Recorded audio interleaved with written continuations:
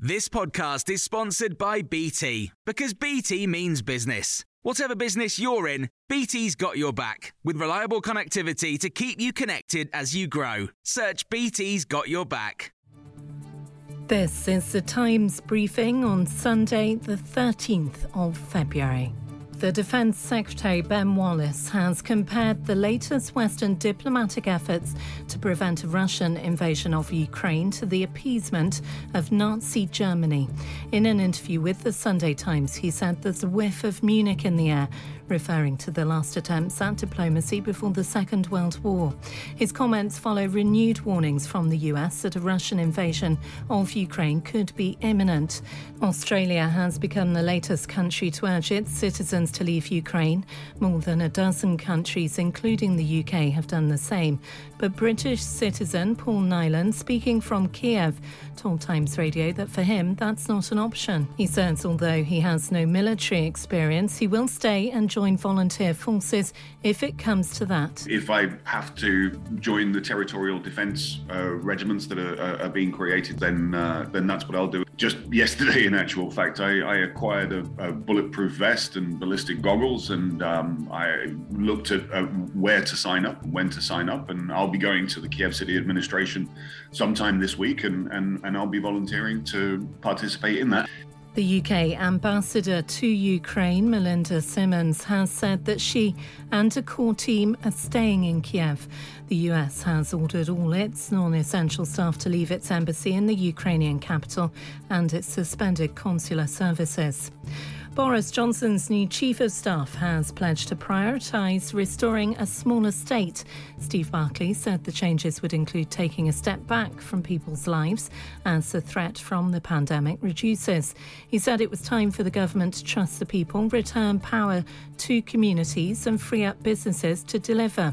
George Parker, political editor of the Financial Times, says it's a direct message for Conservative MPs on the right of the party. It's a sign to them that the government's listening now and it's preparing to go back to more traditional Conservative, smaller state policies, which is fine as far as it goes in relation to COVID. I think most people would agree that the days of the state telling people how to live their lives in immaculate detail is over, hopefully. But there are many people who voted Conservative at the last election, some of them for the first time, who don't like the idea of the Conservatives retreating back to the idea of a small state. In fact, rather the opposite. Meanwhile, Boris Johnson insists he's getting on with the job after being asked to help police who are investigating allegations of lockdown parties at Downing Street. The Prime Minister has 1 week to reply to a police questionnaire. And police in New Zealand have tried to move protesters on by playing Barry Manilow songs on a loop. A demonstration against the country's COVID vaccine mandate outside Parliament is now in its sixth day. Officials have blasted out Manilow songs along with the likes of Baby Shark and Macarena to try to encourage people to leave.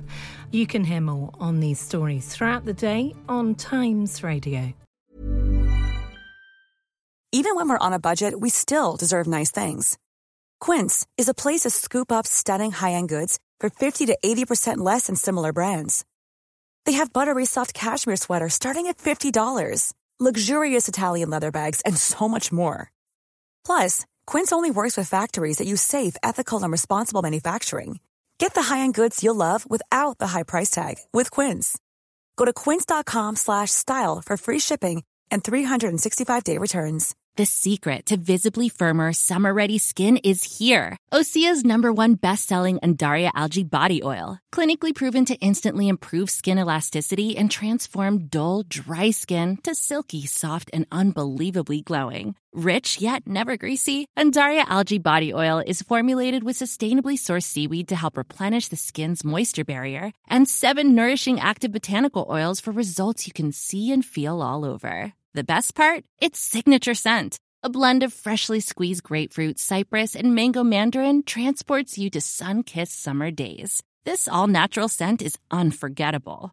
Everything Osea makes is clean, vegan, cruelty-free, and climate-neutral certified, so you never have to choose between your values and your best skin. Get healthy, glowing skin for summer with clean, vegan skincare from Osea. Get 10% off your first order site-wide with code GLOW at OseaMalibu.com. That's OSEAMalibu.com, code GLOW.